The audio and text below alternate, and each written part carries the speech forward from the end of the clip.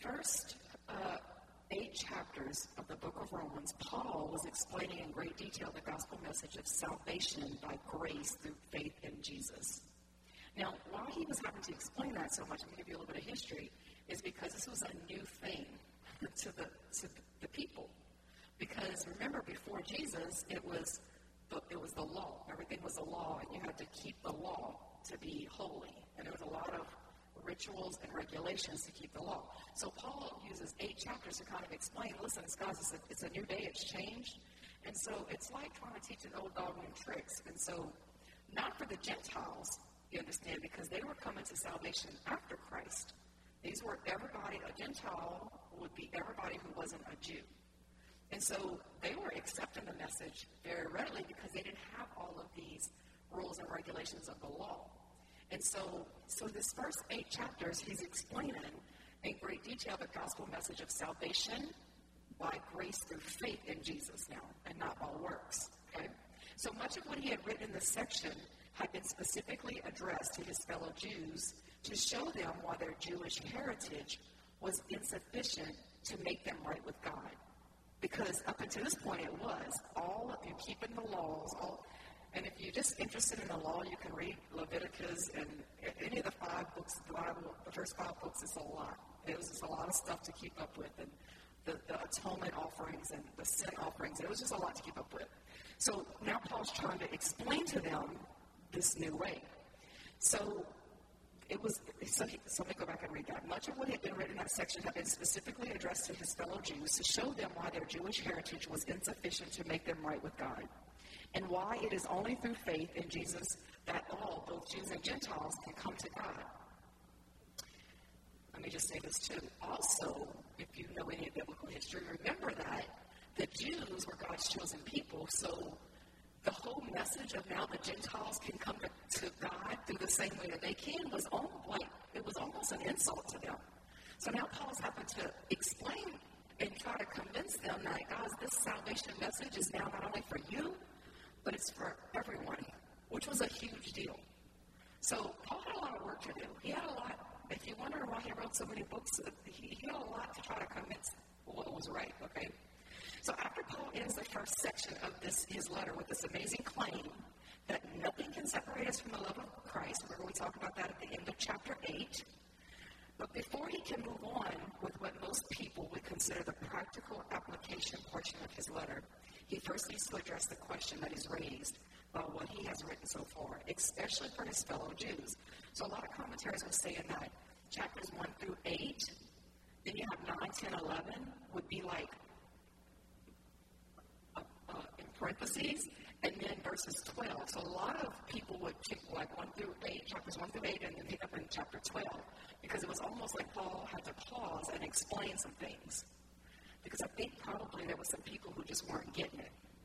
So he had to stop and say, let me explain this to you in plain writing. Okay, so almost the whole tone even changes.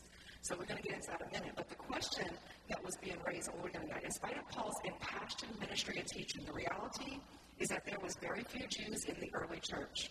So listen to that. In the early church, after Christ rose from the grave, okay, there was very few Jews in that church. Most of them were not persuaded that Jesus was the Messiah. And in light of the promises that God made in the Old Testament to bless his chosen people and to bless all the peoples of the earth through them, this raised a huge question that Paul had to stop and address. And here's the question. In light of the rejection of Jesus by the Jews, has God's purpose to bless the Jews failed? So, okay, think about this. If you were a Jew back in this time, you had been raised on the law. And you had been raised to know that there was a Messiah coming, that he was going to save his people. At the time, they were under persecution. So they were looking for that Savior to come and rescue them from the persecution, okay? And then here comes Jesus, who did not look like anything they thought he looked as average as they did. I mean, he came from a family that was not I don't know what sometimes we're looking for, right? Like, sometimes when we pray and ask God, I don't know what we're expecting. But normally what we're expecting is not how Jesus is going to show up. And so, because his ways are higher than our ways, and his thoughts are higher than our thoughts. And so, when he shows up like this, the Jews were the ones who had a hard time accepting that this was the Messiah. Right? Even though a lot of what he did fulfilled Old Testament prophecy, they still had a hard time. And if you remember, it was the Jews who eventually crucified him.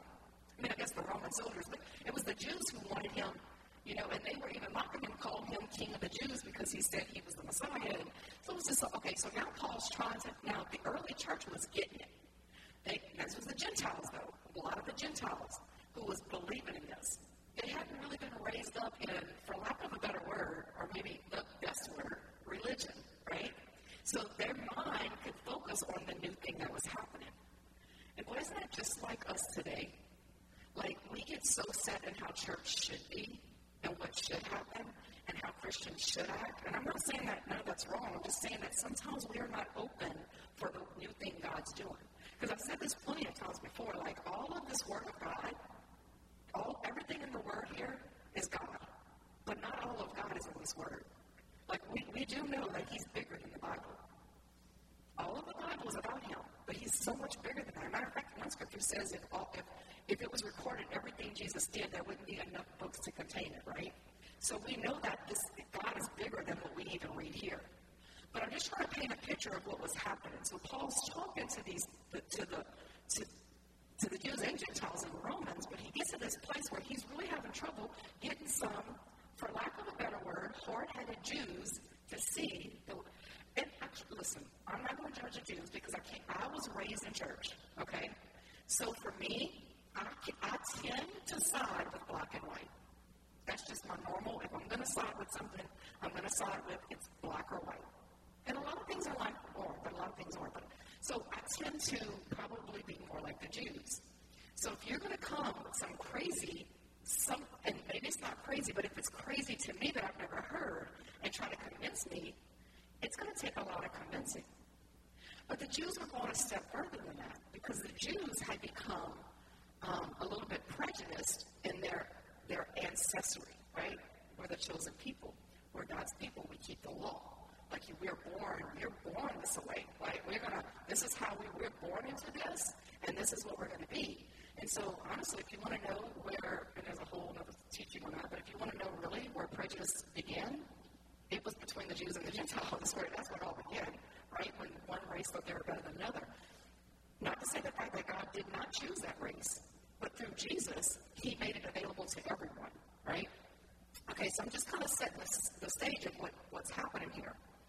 So the question is, in light of the rejection of Jesus by the Jews, has God's promise to bless the Jews failed? I think the better question was, so because the Jews rejected Jesus, is God going to be an Indian giver? That's what we would call it today, right? So He's going to take back all His promises. And I would think probably that would have been a good question back then, because we had all these promises about the chosen people, and the chosen people rejected what we are now trying to say is the Messiah. So if He was the Messiah, and if the Jews, the chosen people, rejected Him, what does that say for God being a promise breaker? Then now as a Gentile, how can I believe a God who's going to go back on His promises? That's some serious stuff. So that's what Paul's addressing in chapters 9, 10, and 11. So I'm like, Paul is better than me, because I'd be like, I don't have enough letters behind my last name to try to explain to you in a doctorate thesis of what that really is happening here, right? And so, but Paul, he tries. I think he does a good job with it too. So that's the question. And so let me read it again. In light of the rejection of Jesus by the Jews, has God's purpose to bless the Jews failed? And if His purpose for them has failed, how can we trust all the promises we've seen in the last few weeks in Romans chapter 8? How can we trust that all things work together for our good, or that nothing can separate us from the love of God? So let's just bring it down to today, 2019. Isn't there times where God has not performed the way we expected Him to perform? And then we start really questioning, how can all things work together for the good? Right? Or can God really love us that much? So we question that too, just like they were. I had to laugh because, after last week teaching on all things work together for the good, and we have to trust that even when we can't see it and we don't believe it. We have to trust that God is working all things together for the good, for His glory, right? And then Thursday we had the flood come. And then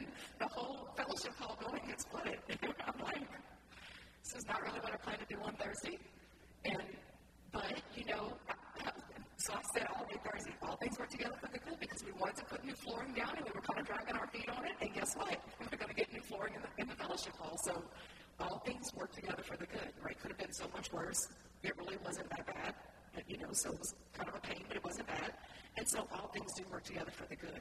But as you can see, Paul just got finished with that great chapter 8 on nothing can separate us from the love of God, not angels or demons, he goes into everything. Then he has to pause and says, okay, but I need to address something right here. Because there's these questions like, okay, so is God's promises still for the Jews? And if they're not, they surely can't be for the Gentiles too. So he's going to get into that in verse 1 through 5. Well, actually, all of chapter 9, but I'm going to do 1 through 5 tonight. So this question here applies to both Jews and Gentiles. If God broke his promise to the Jews, then how could anyone trust any of his promises? And if they couldn't trust his promises, then no one, Jews or Gentiles, could be assured of the security of their salvation.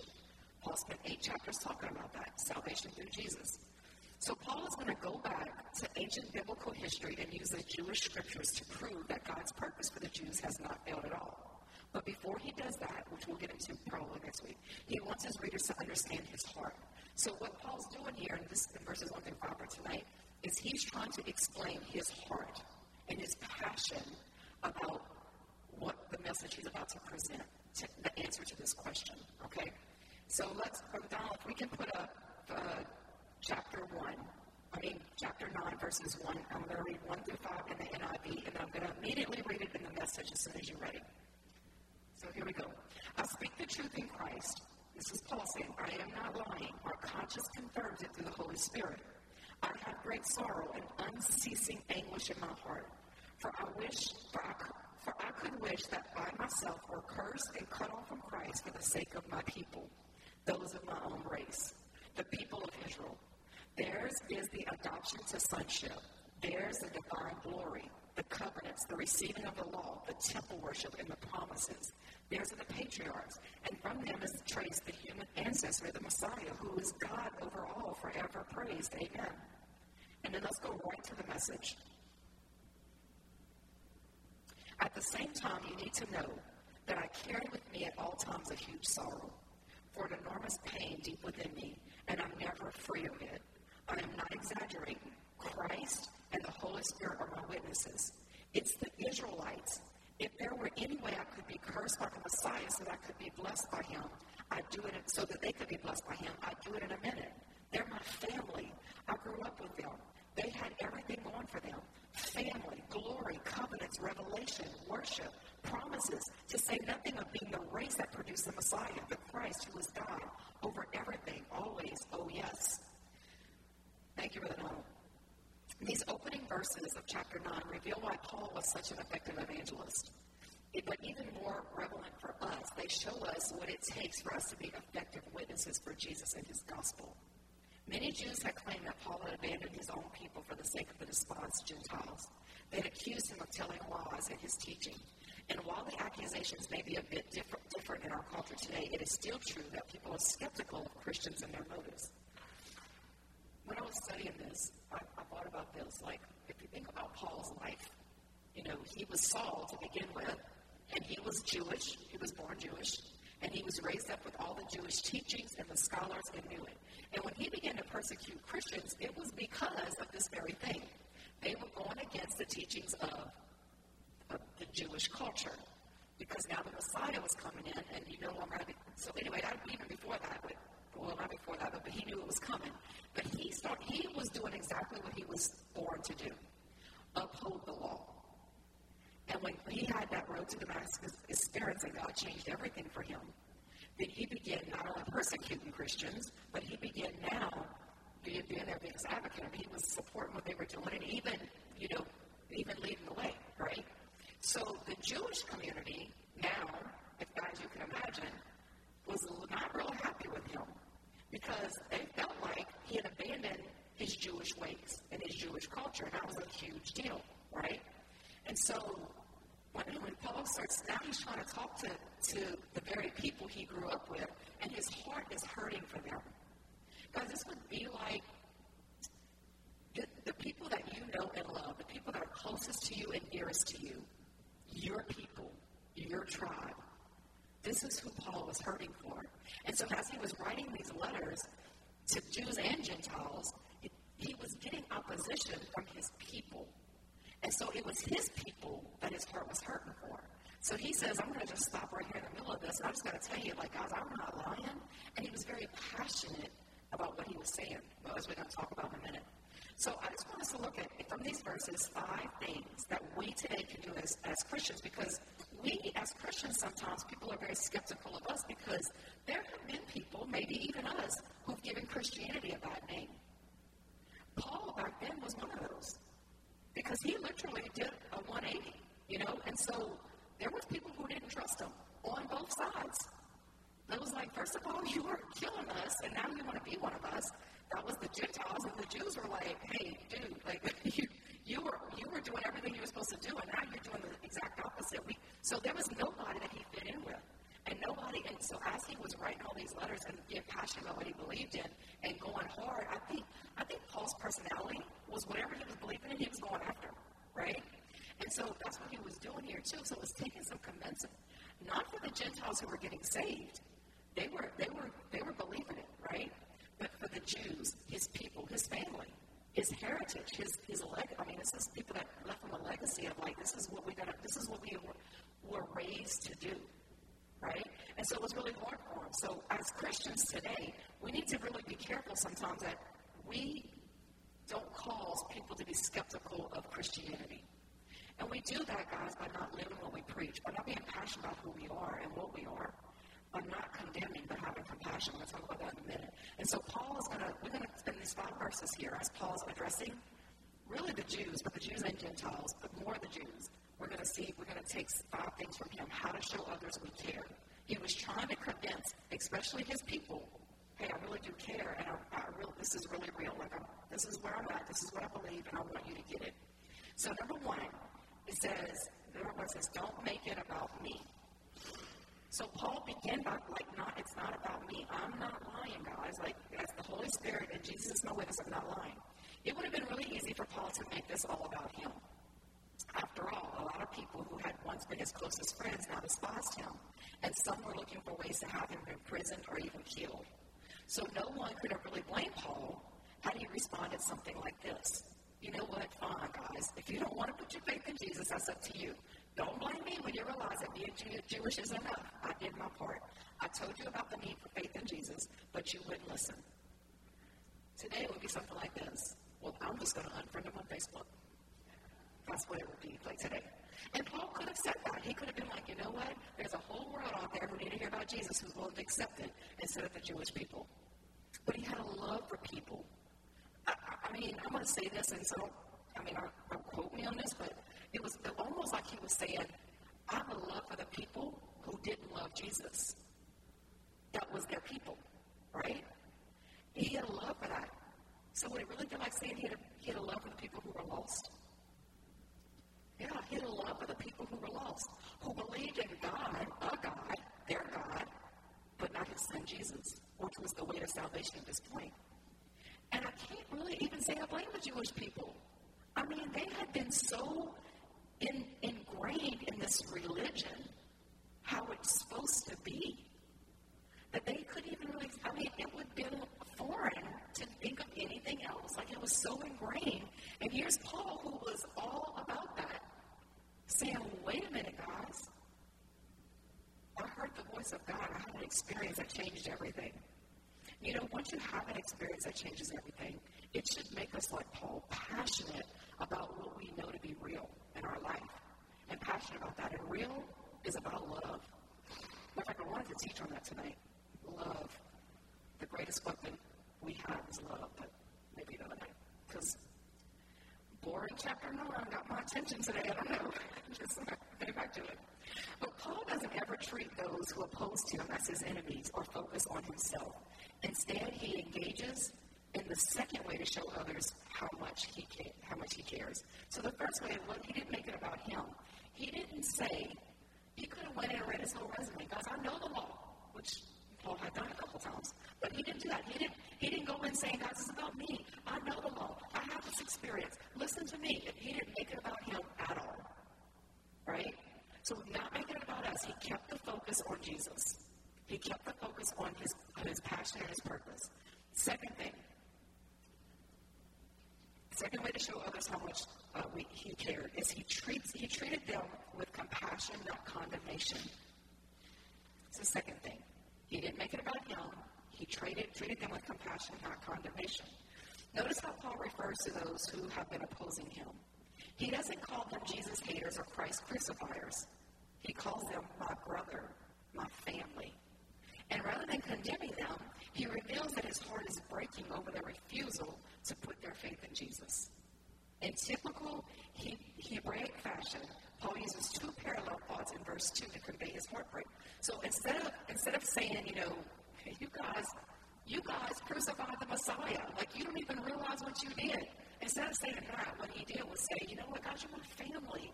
Like my passion for you is real. So this is what he says. In the parallel, he says this: I have great sorrow and unceasing anguish. So he uses those words to guys, the way I feel about you, my family, is my heart is broke. And I want you to hear my heart on this, right? It's just a little bit better way than saying, you are a Jesus hater. You crucified the Messiah, the one that we've been looking for all these years, the one that we were taught in Sunday school as little kids, he was coming. You crucified. He could have been very, what's the word I'm looking for? Self-righteous in that. I think Paul could have never been self-righteous, actually, because he always remembered his past. He always remembered where he came from. He always remembered that it was an absolute miracle that God would even choose to use him.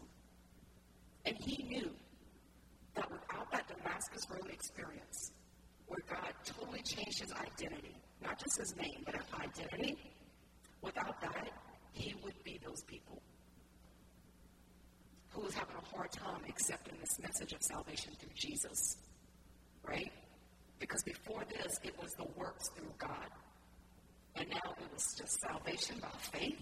What is that, right? So Paul knew that. I think that helped with his compassion. One of the things that will help us with our compassion with others is to remember that we're all lost. And without the salvation of a Savior, we would be just like them. And I'm going to tell you, it's hard, probably hardest for me. Hardest for me to see somebody in a situation and not be like, well, I tried to help them. Oh, well.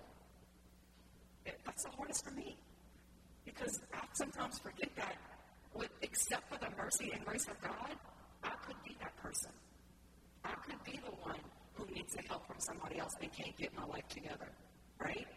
And so Paul's saying, that's the second thing he's doing is having compassion for them instead of condemnation. We can learn from that. We can learn to be Jesus to people and have compassion. So Paul says, I have great sorrow and unceasing anguish. And this was the first time Paul had such deep compassion for others. In Acts 20, we're not going to go there, but when we read, if you read that, he said he had served the people of Ephesus with tears. Because there's no way we could have that kind of compassion without remembering. We sing that song, Amazing Love. That's one of my favorite songs because if you think about the love of God for you, it's nothing short of amazing. We have betrayed him. We have not done right by him. We have, out of everything he's done for us, and he still chooses to love us. God is some kind of an amazing love. And so Paul, right, he had an amazing love for these people, but it only came from the amazing love that he knew came from his total transformation, his conversion. Okay, so again, I'm not suggesting that we ignore or excuse sin. But we have to remember that we can't expect non-Christians to act like Christians. And sometimes we do. Sometimes we expect our people to act like Christians, and they're not. I've had to tell myself this over the years because, Pastor Mo was the one who had the huge conversion experience, right? I didn't. I've always appreciated my faith in Jesus, but I never really strayed from my faith. And so for me, I tend to be black and white. I tend to be like, I don't understand why you can't get it together.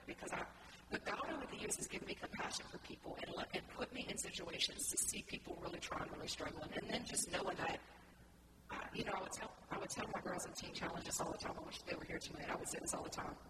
Guys, because, you could look at my life and say, well, you made some really good choices, and God's blessed you for that. And I tell them all the time, you understand, I'm one choice away from blowing everything. Always. I'm always one choice away from walking out on my family. That's a choice. I'm one choice away from doing anything that could destroy my life. One choice. It's a daily choice every day. It's easy when you make that choice enough. It becomes easier. But we're all one choice away. And I think Paul, because of his conversion experience, realizes that it would be really easy to go back to that life of keeping the law. Honestly, for somebody like me, the law is easier to keep. Because I'm really good with the rules. Give me the rules. Okay, I got to sacrifice this many doves, and it's, this animal's without spots. Okay, I'm really good with that, my personality type. Probably Paul was too. But for somebody and like all of us, was almost impossible to keep the law, grace was amazing. So Paul's trying to explain to the people about grace, and he's trying to do it with compassion, like saying, guys, I know what that's like. I've been there. So let's take it to us today. We have to remember that there are going to be people, our tribe, who are not going to act like Christians because they're not. We have to love them with compassion and grace and not condemnation. And that's what Paul was trying to explain mainly to the Jews here. He was trying to explain that, guys, I'm gonna be compassionate because I know how you are. I were you at one time. So he was doing that. Is that good? Making sense? Okay. So there was a study done in 2007, which I know is a long time ago now, but there was a study that said 87% of young people, so this was people that were like 15 to 25, said that they considered Christians to be judgmental. 87% of young people consider Christians to be judgmental. That's probably a good indication that we are like that far too often than we need to be. And I'm not saying that all of us are like that, and we're going to talk a minute about the difference between truth and, because we got to give people truth. And truth will a lot of times be taken as judgmental, but we have to make sure our hearts are with compassion and not judgmental. We are not the judge. And I have to tell myself that sometimes. I'm not the judge. And a lot of times in my own head, I want to be the judge. And I want to say who's right or wrong, and I want to say who's sinner or saved, and I want to say, and I'm thinking, gosh, that is not my job. And sometimes it's exhausting, right? And so we have to remember, who we represent as Jesus needs to be really Jesus. And let Jesus do the judging and not let that be us doing the judging, right? And so when we treat others with condemnation rather than compassion, we are likely to push them away from the one person who can actually change their hearts and eventually change their behavior, and that's Jesus. And guys, this is going to be as controversial as we taught last week on predestination, but I'm going to say this. I'm going to always err on the side of love. And it was funny that I was really leaning toward teaching on love as our greatest weapon we have against the enemy, because it's the total opposite of him. And God took me to this. And all of this right here is about love. Because we have to love people where they're at. And in my 45 years of living, I could be wrong because maybe I'm not as far down the road as some of you, I have found this. That if I show the love of Jesus, people are attracted to that. And then once they can trust me, then I can begin to reveal truth. But so many times we want to reveal truth without the love. And it becomes a big mess. And then we have all these people saying Christians are judgmental. And I don't even know if it's judgmental. We just try to get truth without love. Right? So we'll get to that in a minute. So that was number 2. Treat others with compassion, not condemnation. Number 3. Practice both love and truth. That was a good segue.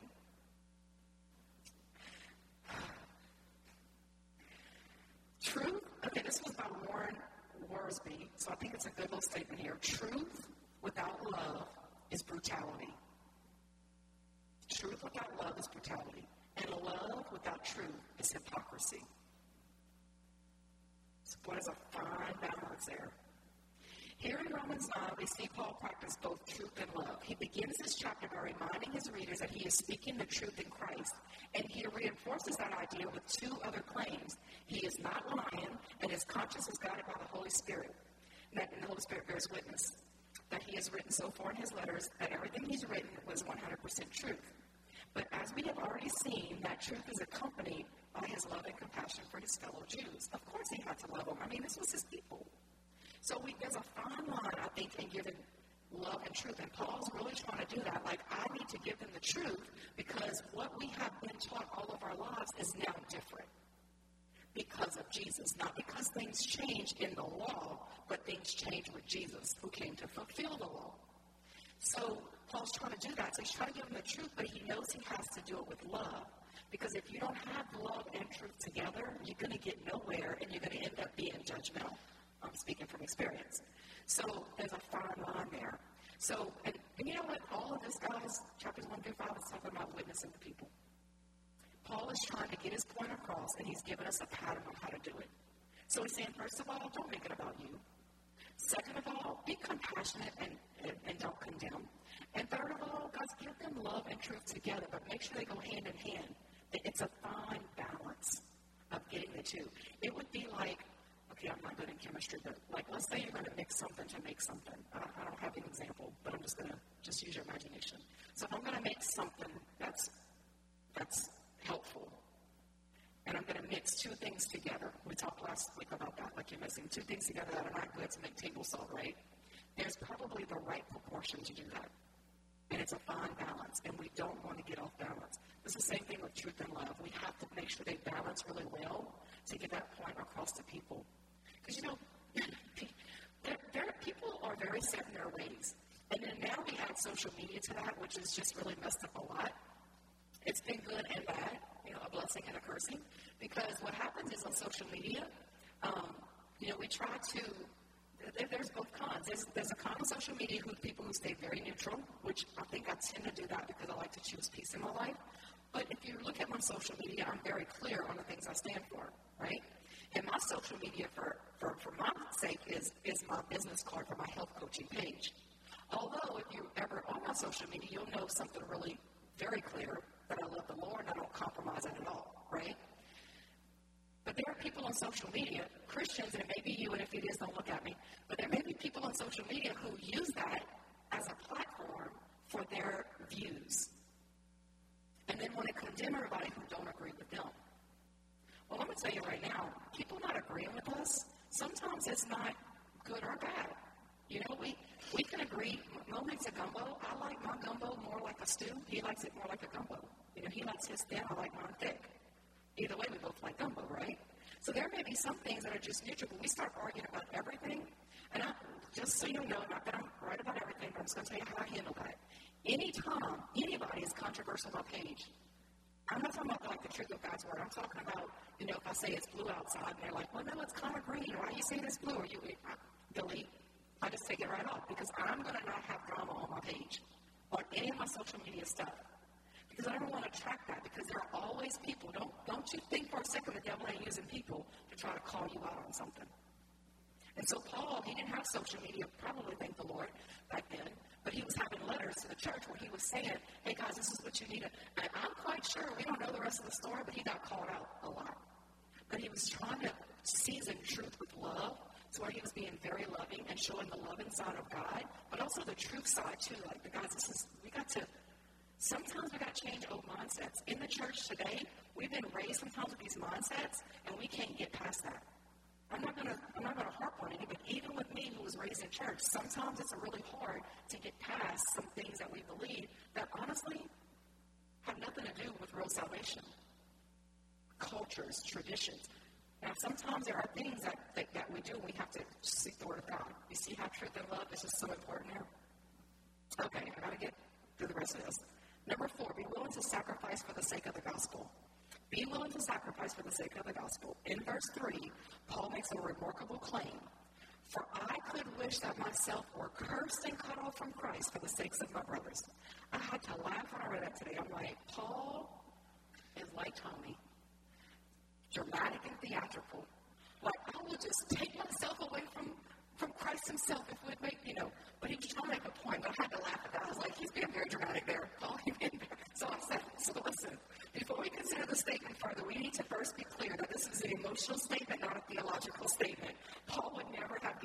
Christ. But what he was trying to say in his dramatic statement was, to get his point across, I would give up the very thing that's dearest to me for you to get it. The thing that's dearest to me for you to get it. And for us today, sometimes it's going to require us to give up things that are dearest to us, like our time. That's my thing for people. Like our talents, like our money, like our service. And sometimes we're going to have to be a little bit dramatic and theatrical to help people get the point across, like, I will give you my life, And that's what Paul was doing. He was trying to get his point across by very strong, dramatic statement there.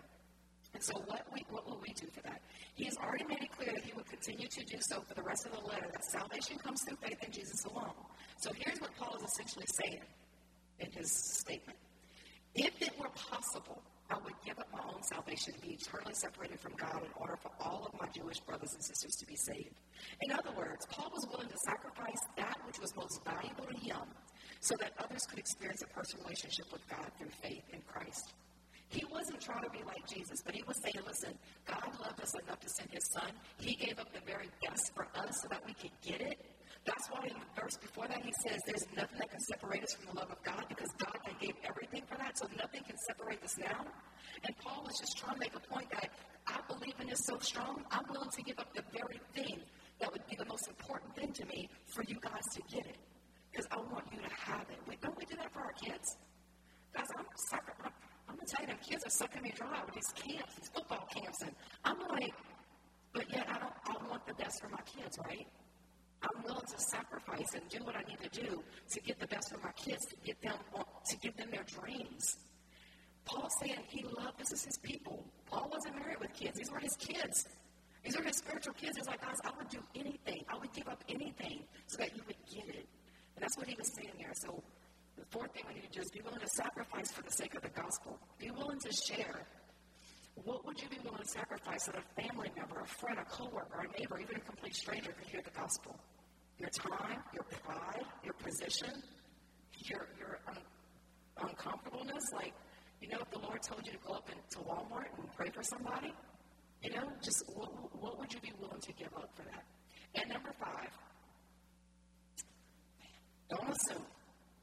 It's really easy for us to make assumptions about people's relationship with Jesus based on external factors that we can see. For instance, it would be easy to assume that just because you're here in church today, or because you grew up in a Christian family, or even because you were baptized and take part in communion, that you're a disciple of Jesus. But the danger of making those kind of assumptions is that they might keep us from sharing the gospel with someone that needs to hear it. That's why Pastor every Sunday shares the gospel in a different way and then asks people to respond. We don't ever want to assume that someone is a genuine believer just because they come to church consistently. Because we all know that. We all know that just, my boys say this because they heard it, like, just going to church doesn't make you a Christian, no more than going to McDonald's makes you a Big Mac. I say that. You have to have a relationship with Jesus. Can you imagine how foreign that was to the Jews back then? What do you mean not going to the temple and reciting the law or reciting the prophecies? Does it make me, well, they wouldn't have said a Christian, but don't make me, a believer in God. Like, what do you mean? This is what we've always done. We can't assume that, guys. We have to share the love in truth and love with everybody. In verses 4 and 5, Paul lists 8 advantages that the people of Israel have when it comes to having a relationship with God. That was including the fact that the Messiah, Jesus, is from their lineage. But he also makes it clear here that those advantages alone don't make them right with God or earn them eternal life.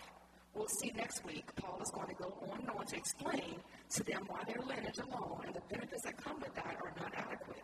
Only faith in Jesus can provide the salvation they are seeking. So if we really care about others, we'll make sure that we don't cheat them when hearing the gospel because we make assumptions about their salvation. So I'm going to end it right here. Do we really care about those that God brought into our life? And if we don't care, we need to ask God to give us compassion, because Paul, in these first 5 verses, have outlined to us how we need to present ourselves to people and how we need to make it about them and ask God to give us a love for people so that they can hear his gospel. I've heard this all my life. I'm 45, that, the Lord could come any day now. And I'm thinking that's 45 years quicker. That's 45 years sooner that he can come now. Like, it's 45 years done past, and I've been hearing that, right? So we never know. So we always want to make sure we have that opportunity, who God sends to you. You know, pray. We can pray. God sends someone to us. But even beyond that, God, who have you already sent to me? Who are my people? Who am I talking to every day? What's going on in my life? You know, one of the very unique things I get to do is be a health coach. And all of my health clients are not Christians.